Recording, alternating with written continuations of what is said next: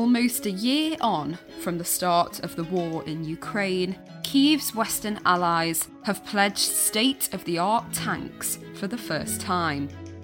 From the German-engineered excellence of the Leopard 2 tanks to the British Challenger 2, complete with, what else, a kettle for making tea, these new war machines will replace the Soviet-era vehicles Ukraine has been using to hold off the Russian advance. But with fears of a Russian spring offensive looming large on the horizon, and the Kremlin insisting that the donated tanks will burn just like all the others, Ukraine's allies face a race against time to get the tanks to the front lines.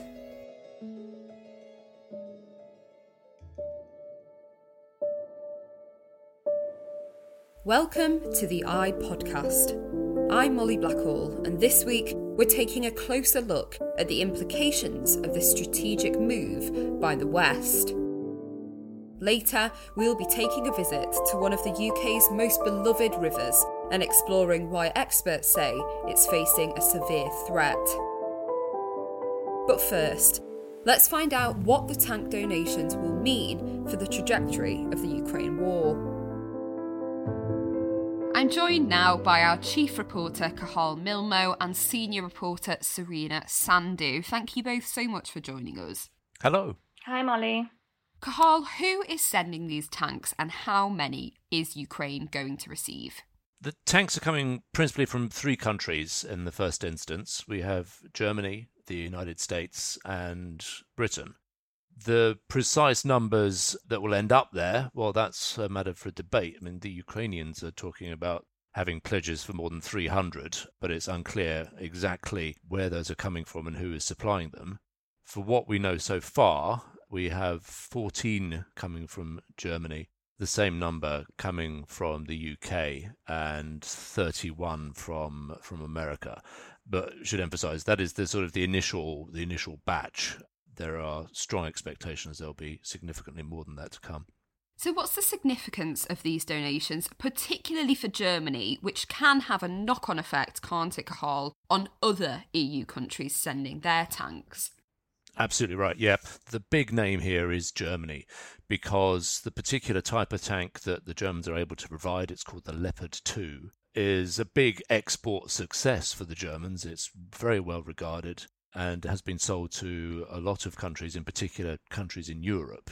And the key point here is that the Germans have to give permission, if you like, for any other country to hand over their Leopard tanks to Ukraine.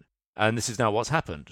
They've not only said that they are going to deliver a number of their own tanks, but also it will allow other countries, and Poland is probably the first in the queue. There are other countries that are said to be looking at it, Spain, Norway, the Dutch as well, to give their tanks to the Ukrainians, thereby increasing significantly the numbers that are going to be available to the Ukrainian forces. And Cathal, why is this such a crucial moment? We've heard rumours for a while, haven't we, of a spring offensive by Russia. Is this likely to be linked to that? Yes, I mean, it's interesting. There are probably two aspects to this. I mean, you're right, this has been a long time in the making. There's been a fair amount of criticism of Germany for what is perceived to be foot-dragging on their part. There are a fair number out there who think that the Germans have just taken too long in this process. And part of the reason it's perceived as having taken too long is this expectation or probability that the Russians are planning something for the improved weather conditions that come around the time of spring in terms of renewed offensive, and that the Ukrainians need these weapons to be able to deal with that offensive, to repulse, hopefully, whatever the Russians are going to try. And these weapons, they're more advanced than anything else that has been used in the conflict so far, will give the Ukrainians a certain extra advantage in trying to deal with whatever the Kremlin has planned.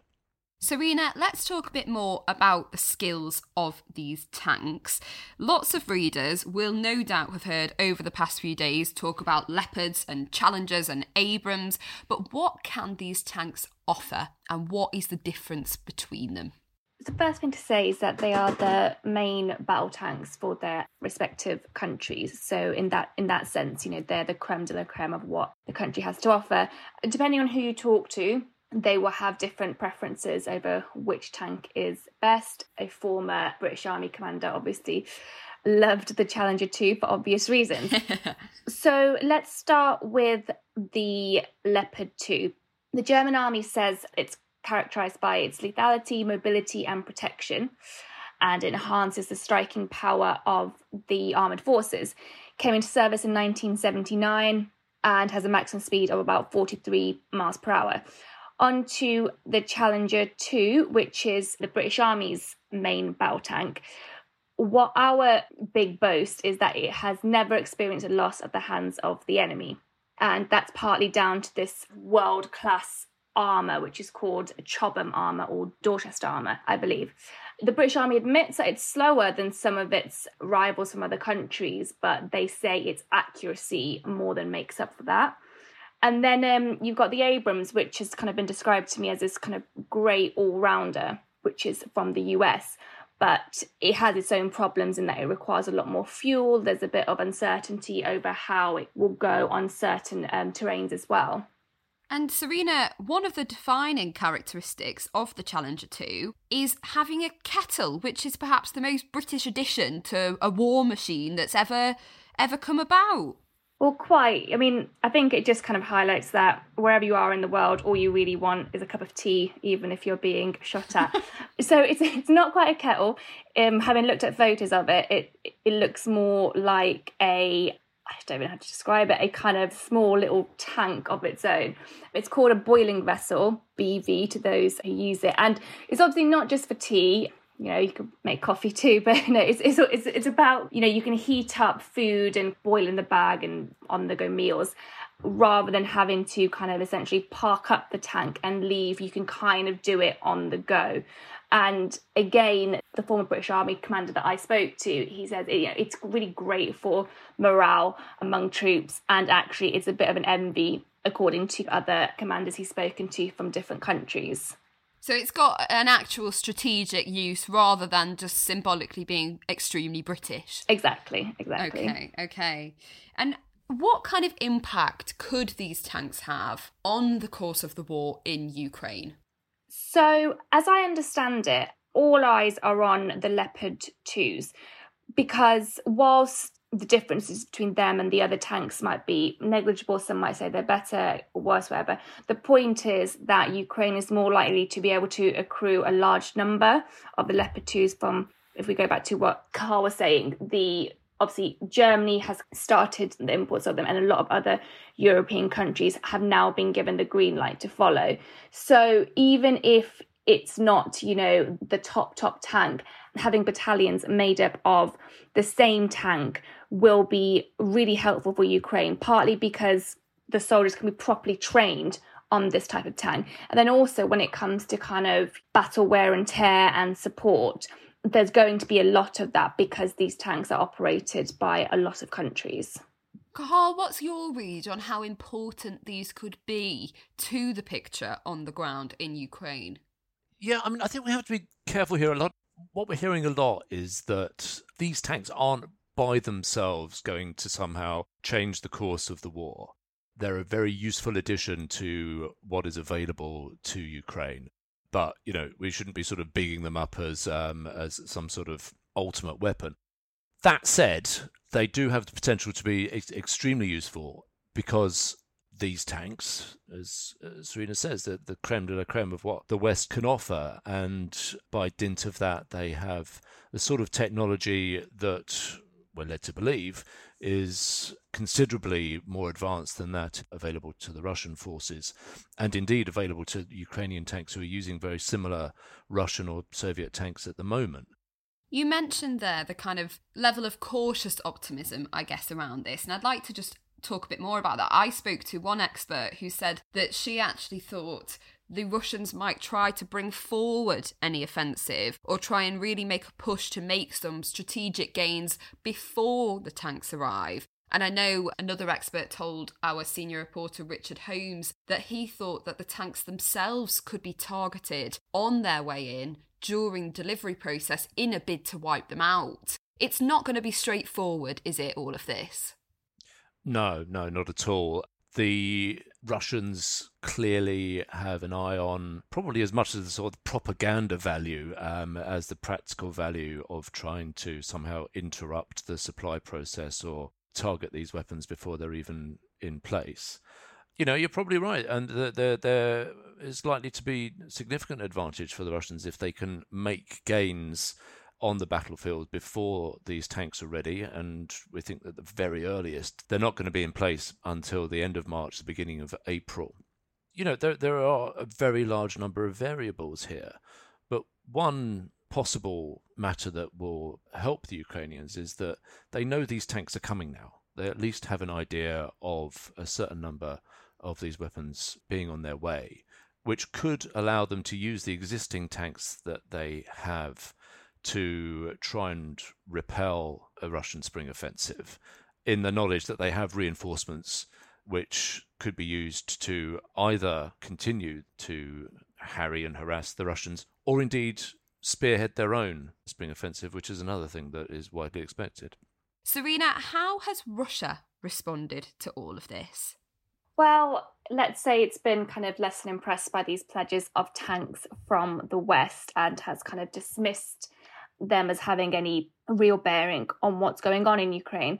One thing that will be interesting is whether Russia deploys its T-14 Armata tanks, which is its most modern tank. And they kind of mark a huge improvement from their existing stock of Soviet-era tanks.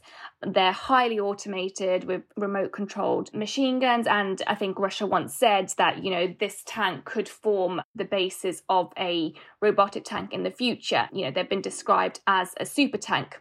However, they may not be that super. Their production has been beset by a lot of problems, and the UK MOD believes that only a small number have actually been produced, possibly in the low tens. There's evidence of them being readied for use in Ukraine, but they haven't yet been deployed. And if they are deployed, in line with what Cathal was saying, I think it will be seen as more of a propaganda move from Russia rather than having any kind of massive fighting capability on the battlefield. Russia are clearly seeing this as another sign of Western involvement in the conflict. Cathal, could this escalate tensions between Russia and the West? We saw the Russian ambassador to the US before the tank donation was announced, calling it a blatant provocation against Russia. Yeah, I mean, this goes back really to the strategic and tactical significance of the tanks themselves. I mean, the Russians are self-evidently never going to be happy about anything that is put in Ukraine's way by the NATO countries. And, the conflict shows so far that NATO's weapons have tended to be more effective than those that Russia has itself. So, I mean, you could argue, for example, that the American-made HIMARS rockets, of which we've heard a good deal, have been a game changer, have been the sort of thing that could provoke a more extreme response from the Russians. And, well, to be blunt, we haven't really seen that from the Russian side, have we? So we have to wait and see. There is no doubt that the provision of these tanks is an escalation in the type of help that the West is willing to provide Ukraine. But at the same time, we can still see that reticence, or sort of degree of caution from the Western capitals, not going too far, whatever that might be. But for example, we've already heard from both Washington and Germany this week that they're not going to countenance supplying fighter jets to Ukraine. This is a theme that we've had almost since the beginning of the conflict, but they are underlining quite strongly that they're sending the tanks, but they're not going to think about fighter jets at this stage. The at this stage part of that sentence is probably quite important, but for now at least, they seem to be drawing the line at on the ground weaponry that will hopefully lend further advantage to the Ukrainians. I wonder if some listeners will be wondering whether handing over tanks from places like the UK at a time of heightened international tension is something that everyone feels comfortable with. How much of an impact will this have on, say, the British Army's defences here in the UK? I think, as with all these things, there's a balance to be struck. It is a really fundamental point. Do you help an ally to the extent that you leave yourself potentially weakened should you find yourself drawn into this conflict or another? There's been significant signs this week that Washington is not happy with the state of the British Army, at least. We're led to believe that the Americans no longer view the British Army as a quote-unquote top-tier fighting force. And to be blunt, I think handing over 14 Challenger tanks to the Ukrainians is not going to tip the balance one way or the other in that regard. What is apparent is that the British military and perhaps the army in particular has been underfunded or has not had sufficient investment in recent years to keep up to some extent with its allies and certainly to sort of acquire the most modern equipment. I mean, I think I'm right, and Serena will confirm it or not, that the Challenger tanks that we're supplying, they first came on the scene in the 1990s. Of course, every tank, every sort of weapon platform gets modernized and enhanced over the years. And, these are the best we can offer. But nonetheless, they've been around a while. And I think on that point that Carl just made, even with the Leopard 2s, it's not just a Leopard 2. There are various models and updates. I believe Germany is sending a fairly modern version of the tank, but we don't yet know if other countries will send some of their older versions. And I suppose another point to consider is even if giving away some of our own tanks might have some kind of impact on, the UK's own fighting capabilities, it is equally important to show that we are united with other Western countries in supporting Ukraine and in defeating Putin, this kind of strength in numbers idea, and to show that we're not simply going to stand back and watch it unfold. I think that's a really good point. Serena, Carl, thank you so much for joining us, for sharing that information. I think we're all going to be better at distinguishing our Leopards from our Abrams now, so thank you very much for that. Thank you. Thanks, Molly. Reporting like this is what we do every single day at I. So if you want to commit to staying up to date in 2023 with trusted, impartial journalism, straight from our team of award-winning reporters and commentators, join us now and get unlimited access to all of our journalism, including subscriber-only newsletters from expert columnists and daily puzzles. For more coverage of this and other news, go to inews.co.uk/podcast and get 20% off a digital subscription to I. I is for people with open minds. Our commitment to you is politics without the spin, news coverage without an axe to grind, and lively opinion so you hear all sides of the argument. I for open minds. Subscribe today.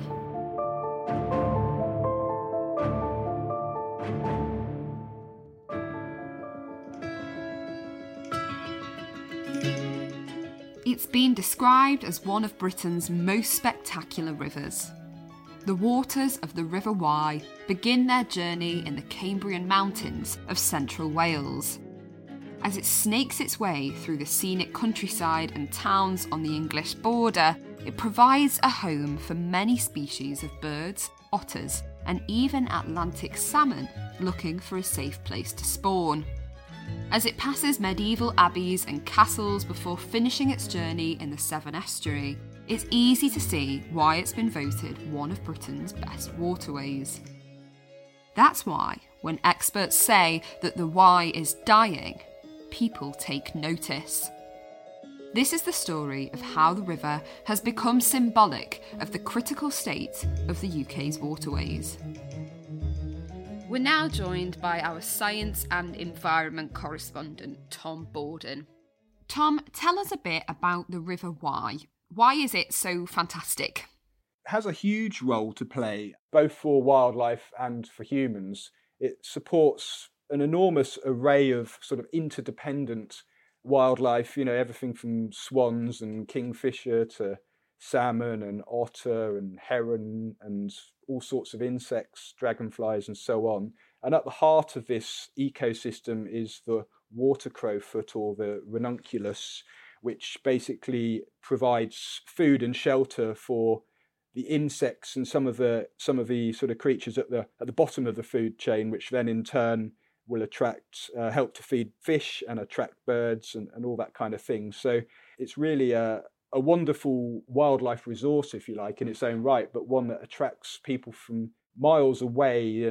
People even used to flock there to canoe and to swim, as well as walking along and just sort of marveling at it. But in recent years, unfortunately, the numbers of people that are canoeing and swimming has said to have declined quite significantly, just because people are worried about getting infections and from the water. So apart from the loss to the wildlife itself, there is a human cost as well. And which communities are connected to it? Can you tell us a bit about where it sort of spans? It's the fourth longest river in the country, and it's 150 miles long. It runs from the source in the Cambrian Mountains in mid-Wales all the way down to the Severn Estuary in the British Channel. So it takes in a fair sweep of the country. So why is it under threat, Tom? What's happening there? The main issue is actually chicken droppings. The River Wye and the area around it is the UK's capital, chicken farm capital, if you like. There's an estimated 10 million chickens living around the River Wye in intensive kind of industrial chicken farms, and they produce huge numbers of droppings which have phosphorus in them. And a lot of these droppings find their way into the local environment, and then they get washed into the river. And what they do then is they fertilize the phosphorus from them, fertilizes algal blooms. Algae can grow incredibly fast and very thick, and what it does is it blocks out the light, so that a lot of other plants in the water and can't get the light that they need. And it also sucks an awful lot of oxygen out of the system, so that deprives other wildlife of oxygen that they would need to survive. That's the sort of the thing that makes the Wye unusual, if you like, but it's part of a much bigger problem, because it also suffers from phosphorus runoff from fertilizers as well, and also from sewage dumps because human sewage also in the same way contains a lot of phosphorus. A lot of this information is coming from a local group, isn't it, Tom? I believe they're called the Friends of the Upper Wye Citizen Science Project. That's right. Tell us a bit about what they've been doing and what they've found. Yeah, so there's actually quite a few groups working on this because it's such a big area of concern. But the Friends of the River Wye were particularly helpful because they have a group of citizen scientists that have been working with Cardiff University. The Cardiff University scientists have sort of trained them up, if you like, and given them some guidance on how to go about their activities. And they've been collecting huge numbers of samples all the way along the river, the Upper Wye, and they've shared those findings with us, and they're quite concerning. They've taken one sort of section of the readings they've taken. It's 1,993 samples, so nearly 2,000 samples from 73 sites along the Upper Wye throughout 2022, and they found that 46% of those had high levels of phosphorus, and 15% had very high levels. One man that you've been speaking to for all this, Tom, is Feargal Sharkey. Now, some of our listeners might recognise the name, but not in connection with the River Wye. Absolutely. He's probably best known, actually, for his hit A Good Heart, which actually went to number 1 in 1985. And so for people that were around at that time, Feargal Sharkey is actually quite a big name. He was also in a group called the Undertones in the 70s and 80s before then. Did a song called Teenage Kicks, which John Peel said was his all-time favourite song. So he's got some proper music cred in his previous kind of existence, if you like. But these days he absolutely loves fly fishing. He's become a very vocal defender and campaigner for rivers, and being so well known among so many people, it gives him, huge power to help the situation. We've talked a lot about the problems that the Wye is experiencing. I think lots of people will be wondering about the solutions. What's being done to try and tackle this? Is there anything in particular that the chicken farmers can be doing? It's a very concerning story, but there are some kind of glimmers of hope. For example, Simon Evans, who's head of the Wye and Usk Foundation, that's the charity that's sort of fundamentally in charge of looking after the River Wye.